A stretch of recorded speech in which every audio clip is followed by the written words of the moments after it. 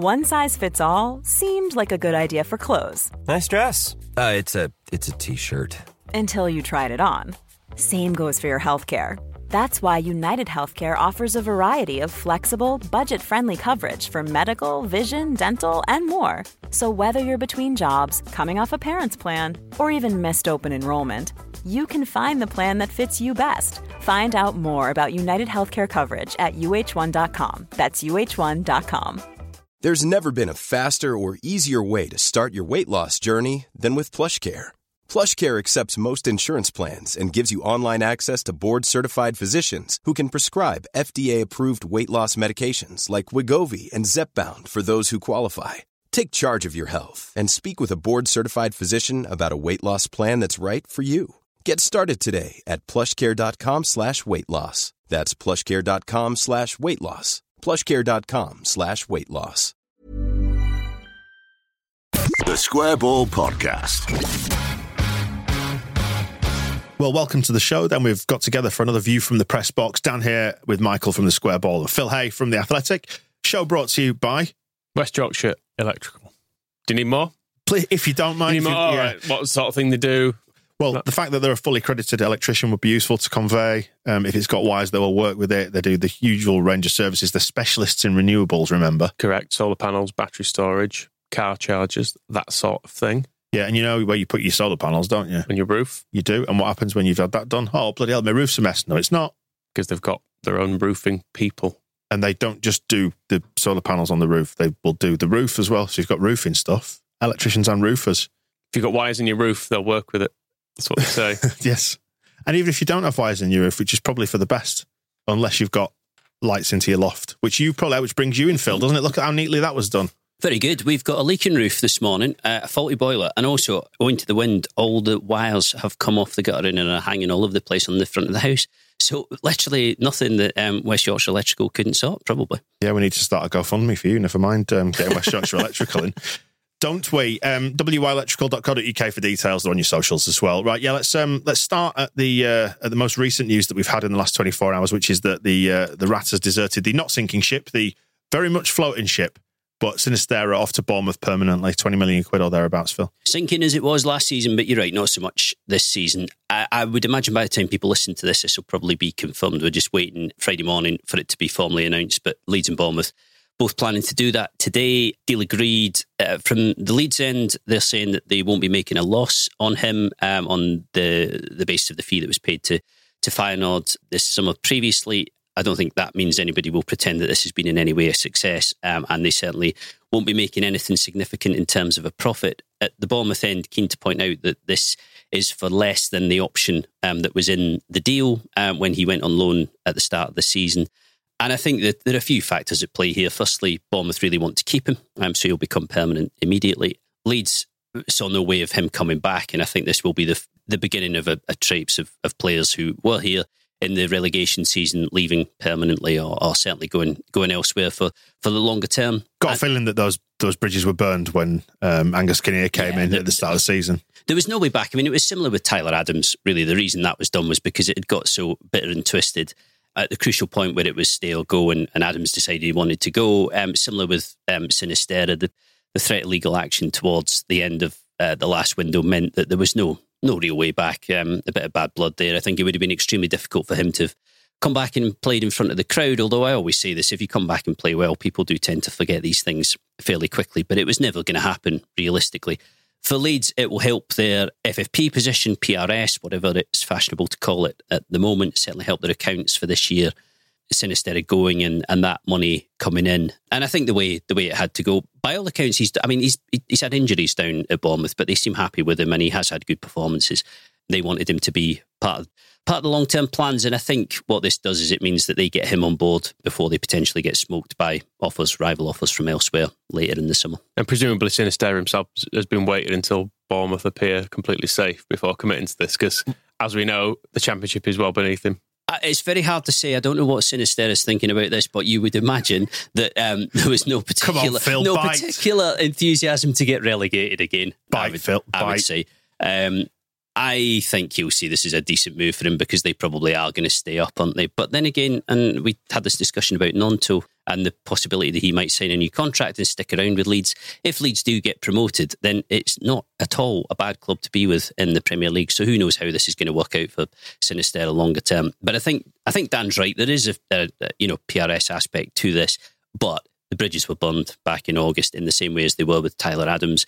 Adams went permanently, so there was no longer any issue there in terms of what you're going to do with him further down the line. But with Sinisterra, I always felt like he would depart on a permanent basis too, and I think the same applies to various other players who are out on loan. Who knows how this works out, but let's wish him well. Yeah, all the best. Very best. Luis, all the best in your new career. See you soon, hopefully. The PRS aspect, we were chatting about this, weren't we, via WhatsApp, just trying to work out exactly what it is. It's somewhere we think north of about 5 million quid they've trousered in terms of FFP headroom, which is, I know it's not exciting, but it's very pertinent when you're in the Championship. And we know that there are pressures this year to sort out the PRS side of things. There's, come the summer, if we don't go up, there's going to be a little bit of adjustment needed. I think it's the summer that's... and this helps. It's the summer that's more of a problem, is my understanding, than right now. And clearly any extra headroom in PRS isn't going to help when it comes to the transfer market here and now, because the window is closed and the die's cast for the rest of the season. I think we were chatting before, either last podcast or the one before that, about the feeling in the game that before June the 30th this year, there's going to be a massive scramble. I don't mean just at Leeds, but if Leeds don't go up, I think they'll probably be part of this. Quite a big scramble to get players out and money in before the end of the accounting period, the financial year. Yeah, because the football calendar ends on June the 30th, and then the new season starts on July the 1st. So if you want to get stuff into this year's accounts, you sell them before June the 30th. Yeah, basically to make sure that your accounts hit the marks that they've got to hit and get beneath the benchmarks that they have to for FFP, PRS, whatever.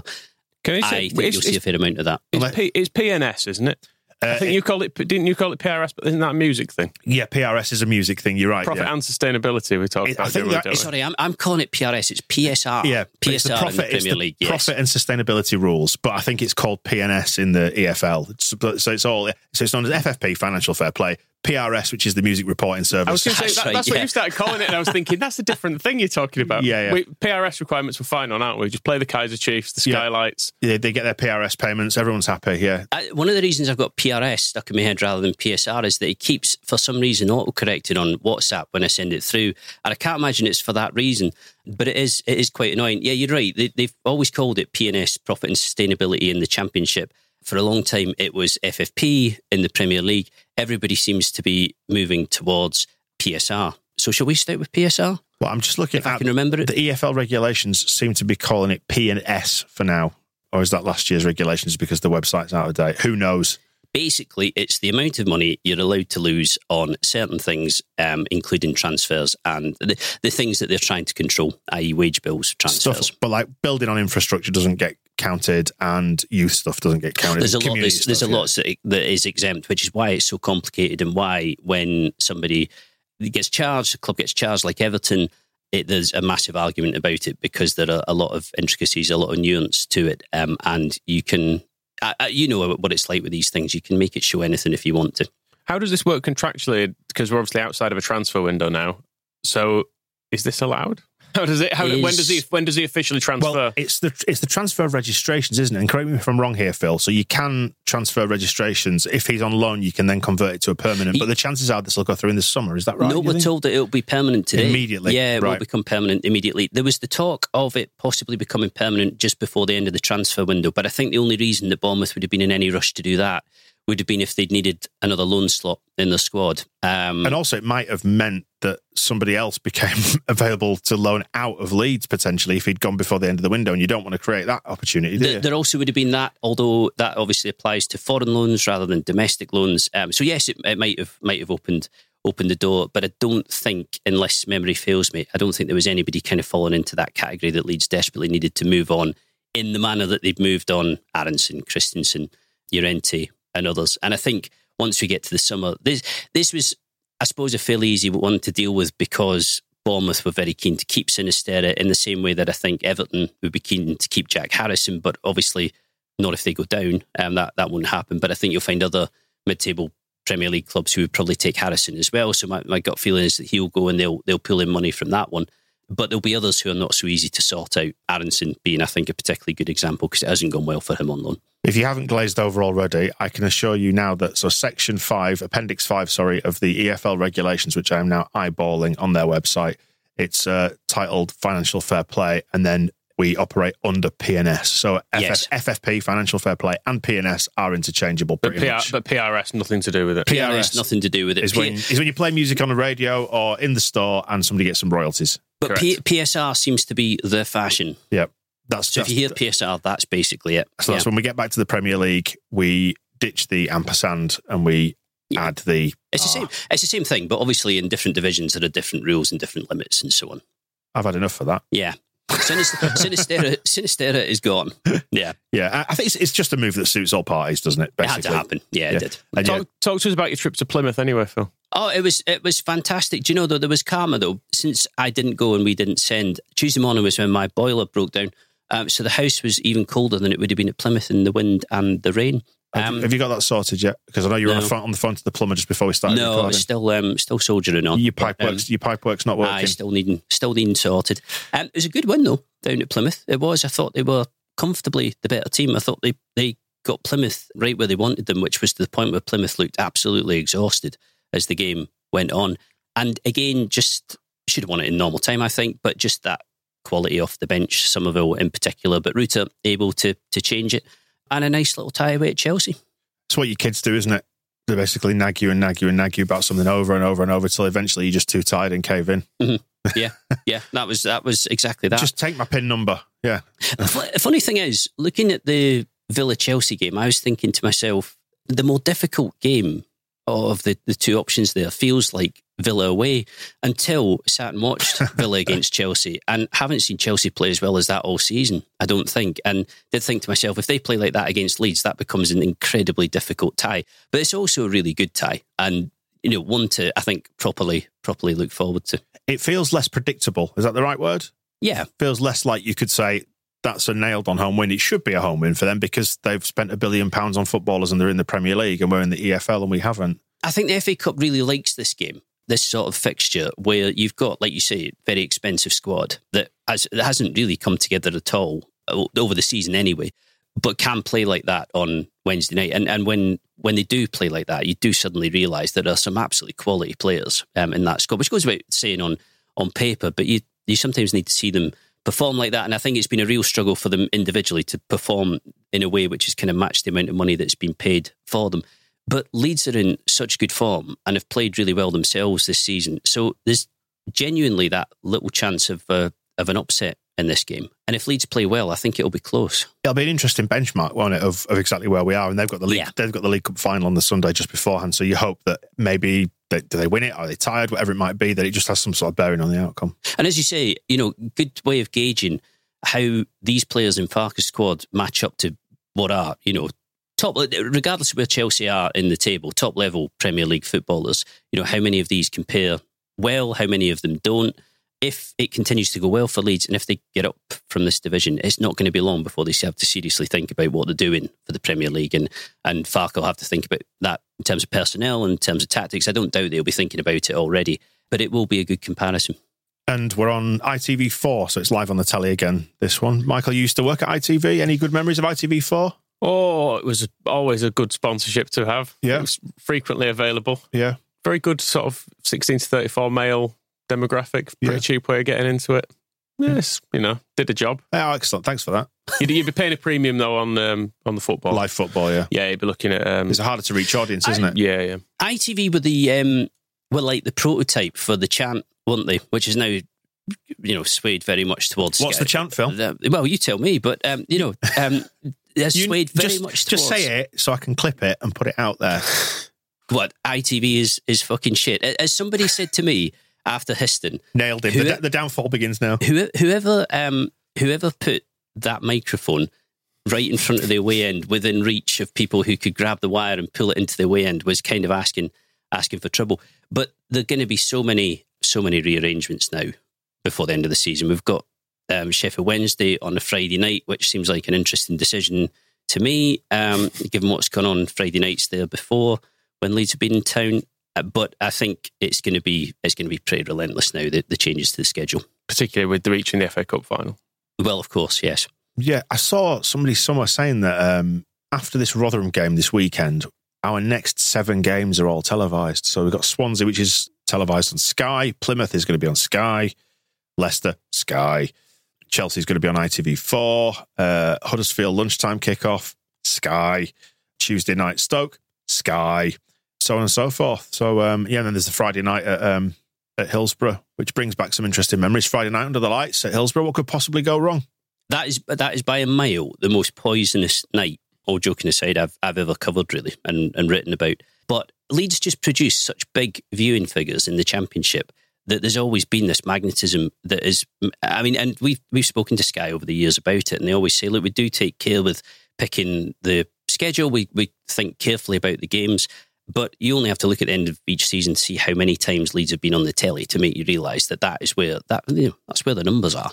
And that's increasingly true when they're going for promotion. If this was a 15th place finish season, then there is still the appetite to show Leeds because you get big numbers regardless. But, in competitive terms, in terms of what the games actually mean, sometimes they're quite difficult to justify. Whereas now, you could put Leeds on every weekend and you don't even have to explain yourself, do you? Did you hear the chant that went up early in the game at Plymouth, which is, if you're watching on the telly, you're a Charlie uniform November Tango? Yes. Yeah. Do you think that was directed at you, Phil? It probably was, yeah. Guilty as charged. If the cap fits. Well, your boiler's going to go in the morning. It's already gone, yeah. Boom. Well, you might have noticed that the weekend of the Bristol City game was football's annual green weekend.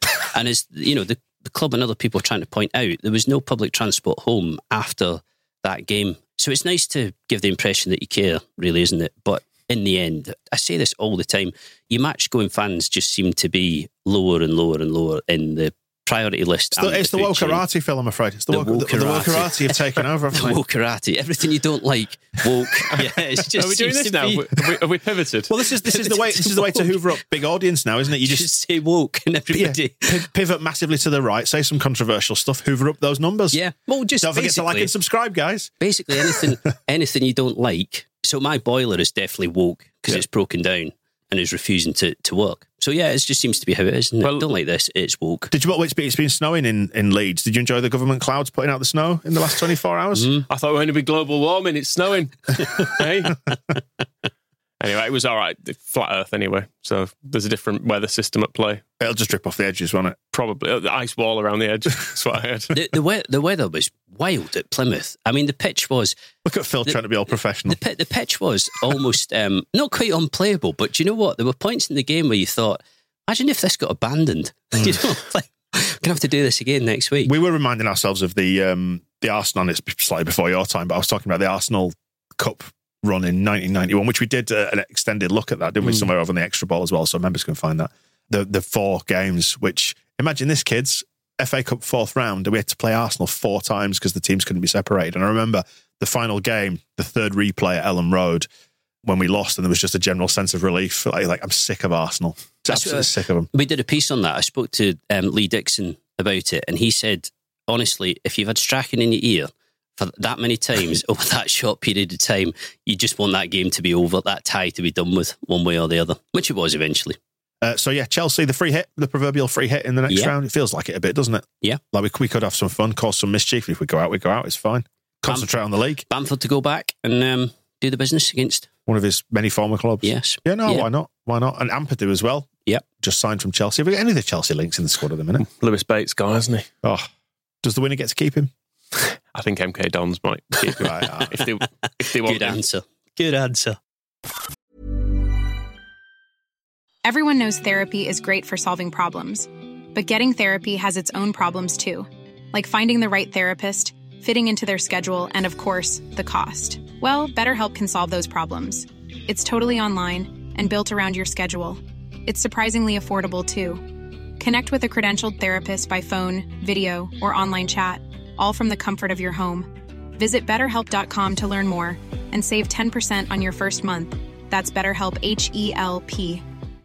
One size fits all seemed like a good idea for clothes. Nice dress. It's a t-shirt. Until you tried it on. Same goes for your healthcare. That's why United Healthcare offers a variety of flexible, budget-friendly coverage for medical, vision, dental, and more. So whether you're between jobs, coming off a parent's plan, or even missed open enrollment, you can find the plan that fits you best. Find out more about United Healthcare coverage at UH1.com. That's UH1.com. Hey there, it's Michelle Norris. I'm host of a podcast called Your Mama's Kitchen. When I travel, I'm usually looking for a way to find a taste of home when I'm not at home. And one of the things I love to do when I am at home is entertain. And Airbnb allows me to do that. When I was in California recently, I rented a house that had a great kitchen. And when we were sitting around the table, we were all thinking, we're in someone else's house. Someone could be in all of our homes as well. If you have a home, but you're not always at home, you have an Airbnb. Your home might be worth more than you think. Find out how much at airbnb.com/host.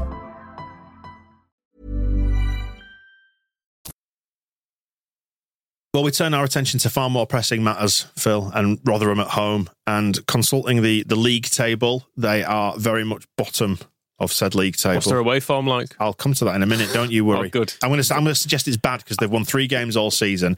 They are on 19 points. Very, very much down, I'm afraid. 12 points from safety. Although that game in hand they've got over Huddersfield could come into play further down the line. Yeah, you can see that. Yeah.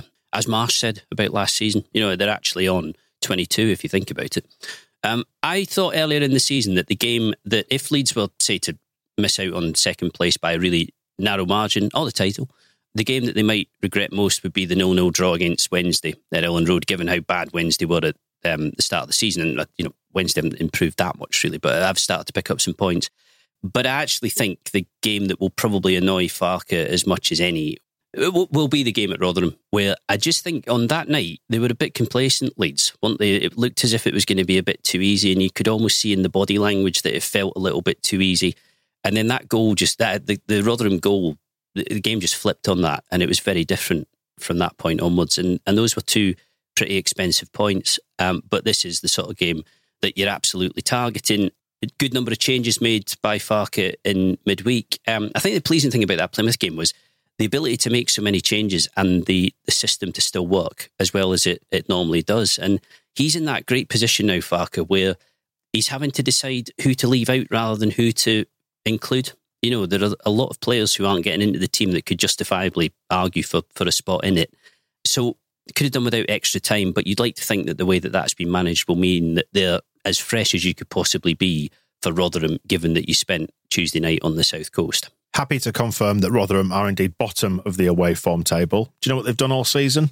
They've played 14, won none, drawn 4 and lost 10. They've scored 9 goals in the process and conceded 34. So we can't lose. It's one of those games, isn't it, where, and any football fan will say this, it's not exclusive to Leeds. You'll go, there's absolutely no way we should lose that whatsoever.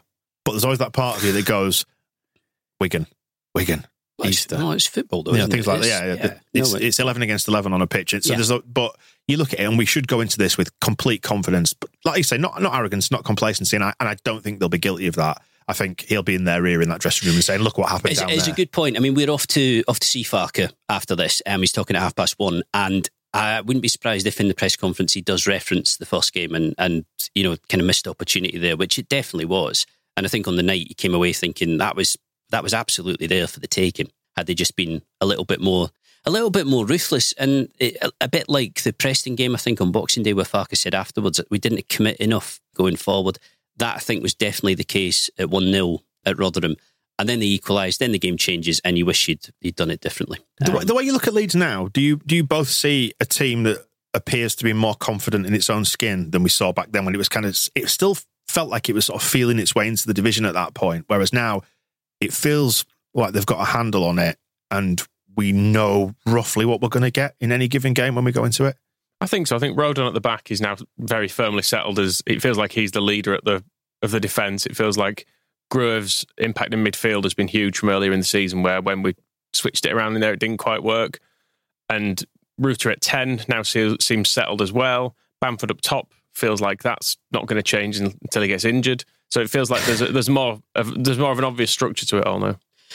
I do think Bamford coming back into the team has made a difference. I think it's it's not that Leeds were struggling for results before he did come into it. But I said before, I just think the formation looks more natural, looks a bit more familiar. There seems to be a little bit more understanding there, I think. I mean, we should touch on Bamford, really, because what he was doing his BBC podcast earlier this week, and people will, I'm sure, have seen the quotes, him talking about how after his penalty miss against Newcastle, there were supporters outside his house when he drove home who he clearly felt very, very intimidated by. And I think it does kind of highlight the fact that there is that's pretty concerning, I think. And it's not the first time I've said this, but I do think football has anger issues at the moment, don't you? I mean, people said to me, society has anger issues, and that is definitely true. But like, I don't write about society, and your podcast doesn't focus on society like we do football. Where does it come from then? Because it's a function of society, isn't it? It probably does come from broader issues and broader frustrations. But it's not like, and I know this isn't a great comparison, but it's not like you go to Tesco and you see people fighting with each other in the aisles and so on. Football does. I've been to, apart from Normanton, the 24-hour Tesco in is it particularly bad in Batley once, and that was a bit fighty at points. Yeah, but it genuinely is. Football at the moment just seems to generate this excessive amount of frustration and, I guess, irrational responses to situations which are annoying and are disappointing. But you have to say there's an incredibly wide line between fair criticism of a footballer, and footballers should always expect that, and intimidation. And it's pretty obvious when you're crossing it. And I do feel sorry for him, because I think he's never been a deadly finisher, Bamford. That has never been his strength. But he is a good footballer. And I think when you get into the cycle he was in of never being that fit and missing chances, you're not in a good place, are you? But it can't be a coincidence that now that he's able to play and start league games back to back and able to get on a good run and is scoring goals again, that he's looking and is fit, his body's holding up. He's looking far more influential. And I think it's been a positive thing, him coming into the team. I think it was the right move at the right time when it did need to freshen up a little bit. But to go back to him looking more comfortable in the skin, quite often when you speak to players, they'll talk about confidence coming from what else you see in the dressing room. So what you know is round about you and the players that you know that you can count on. And I think we've switched from a period where Farke was very much reliant on the, not identical 11, but, was kind of minded to be picking the same team over and over again, to a situation where actually there are players now coming in who are making a big difference, having not really featured. So Bamford up front, Gruev in that defensive midfield position. I mean, I see no way at the moment in which Ampadu comes out as centre-back and Gruev gets dropped. But in saying that, you've got Struijk coming back further down the line. So if you did want to mix it up, you can do that. And Farke can feel confident about it. But I think also the players can feel confident about it. You've got Connor Roberts now as an option at right back. So if it's not working there's a really credible replacement, credible player who's done it before in this division. And Gnonto now starting to score again as well. It really, really helps that. So yes, I think they've always been quite settled in the system and, settled and happy with the plan. But it's starting to work on all fronts now. Do you put Connor Roberts in? I think I do. I think if there's ever a game to put Connor Roberts in, this is it. Should be a fairly soft start from you, thinking. That's what I'm thinking, yeah. Which I know is, again, I'm not meaning to be disrespectful to Rotherham, but the table doesn't lie, does it? I'd be fairly surprised, wouldn't you? I think he comes on, probably, rather than start. 70 minutes. Comes on once if we get a couple up, he probably comes on and we give Gray a rest. I think it's hard to justify that to Gray, I think, particularly on the basis of the way he played at Bristol City, where he was very, very good. I won't be surprised, Phil, though. What do you think about putting Gray into midfield and giving Kamara a rest? I won't be surprised to see that. That is definitely an option. I think the club are very mindful of wanting to make sure that Gray carries on getting minutes, whether or not it's in the centre of midfield or at right back. I don't think they wanted to sign players in a way that was at the expense of him getting games. And obviously it's not all about him, and it can't all be about him. And you're right. I mean, it seems to me that Gray, and it is kind of tailor-made for that sort of advanced midfield position with somebody holding him behind, be it Gruev or Ampadu. But I'm not too sure that in these circumstances Farke would be rushing to mix it up, in the same way that I don't think if Struijk was available tomorrow, assuming everything's okay with Gruev and Gruev is fit to play, I'm not sure Farke would want to move him out, to move Ampadu forward, to get Struijk back into the defence. I think he'd be pretty happy with how it is. And just to say on Rodon as well, I think Rodon has gone from being very, very impressive and very good to actually looking like he's absolutely got the measure of this division totally and utterly. And, he does do all the basic things well, the heading and kicking.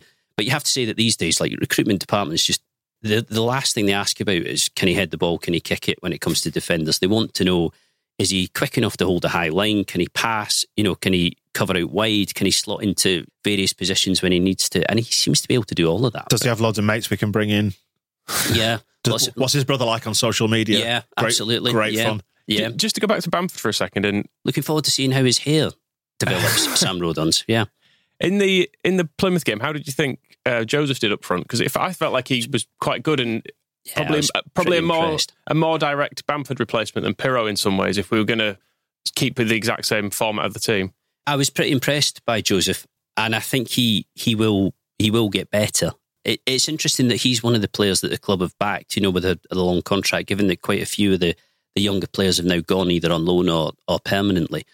He wasn't getting bullied at all.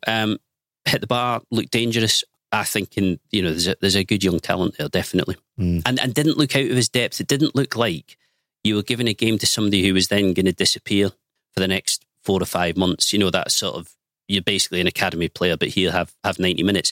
I don't think he'll play that much because you've got Bamford and you've got Pirro and you've got Rutter and you've got, all sorts there. But he'll be in the squad for the rest of the season, definitely. Yeah, he looked useful, didn't he? Putting himself about. Yeah. I like the look of him. Yeah, the question about the changes, I think, was probably with one eye on Tuesday as well, and going to Swansea with what might be more, classed more on paper as a more difficult game, I suppose.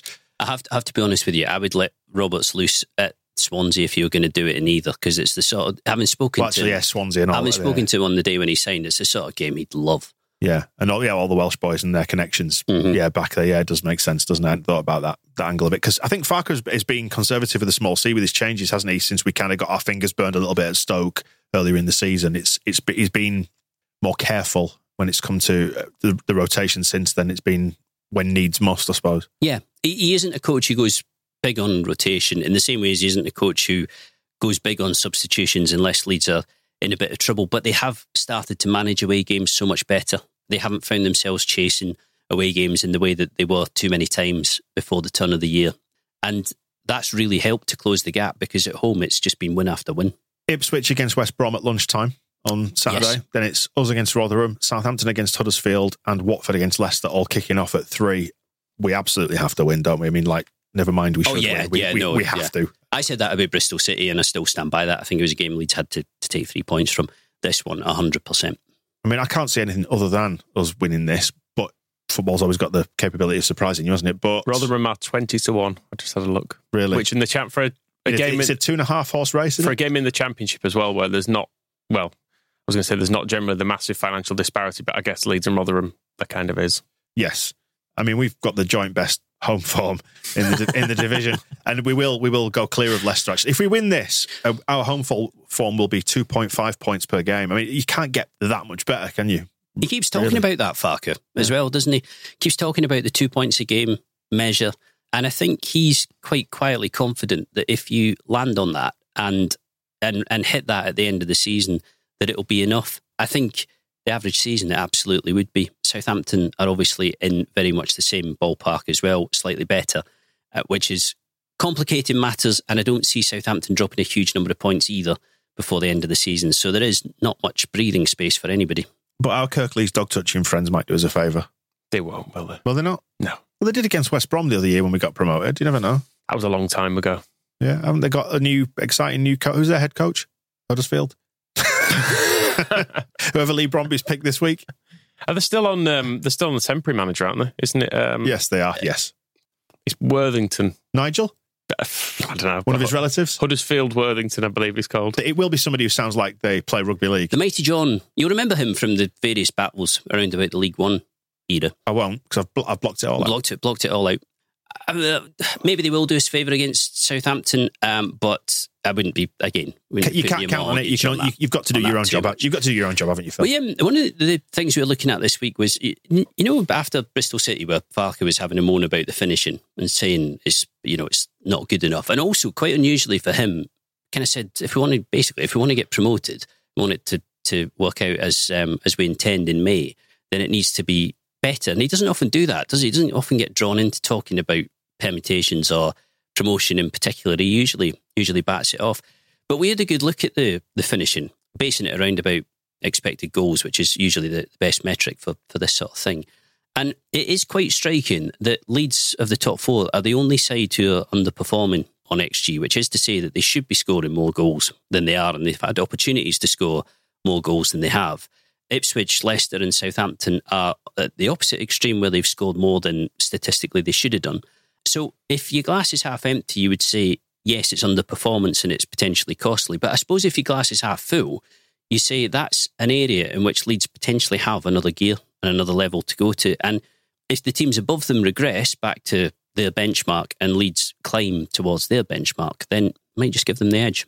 If I could pick an ideal scenario, and this is stating the obvious here for this Rotherham game, it's that we do what we did against Huddersfield and absolutely run away with it in the first half, but then also run away with it in the second half too. Yeah. Keep running. Yeah, don't take your foot off the gas. I know we've got the game on Tuesday, and Farke is generally minded to kind of manage his players' output, isn't he? What you're saying is if it could just be 8-0, that would be ideal scenario. Get 6 in front at half time rather than 4, as we did against Huddersfield, and then relax for the second half. Okay, yeah. Settle for that. Fine. Right, we'll do that then, and we'll report back start next week and see how that went. God, there is still that part of you, isn't it? Always goes, but you never know. You never know. Football, though, isn't it? It is football, but it's hard to make an argument for that. Yeah, we'll get back together on Monday and catch up on that, Phil, and we'll see you then. The Square Ball Podcast.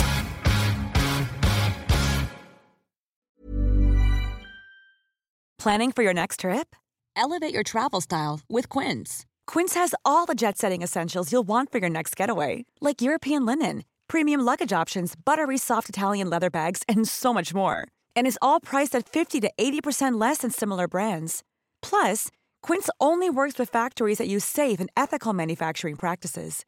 Pack your bags with high-quality essentials you'll be wearing for vacations to come with Quince. Go to quince.com/pack for free shipping and 365-day returns. Mom deserves the best, and there's no better place to shop for Mother's Day than Whole Foods Market. They're your destination for unbeatable savings, from premium gifts to show-stopping flowers and irresistible desserts. Start by saving 33% with Prime on all body care and candles. Then get a 15-stem bunch of tulips for just $9.99 each with Prime. Round out Mom's menu with festive rosé, irresistible berry chantilly cake, and more special treats. Come celebrate Mother's Day at Whole Foods Market.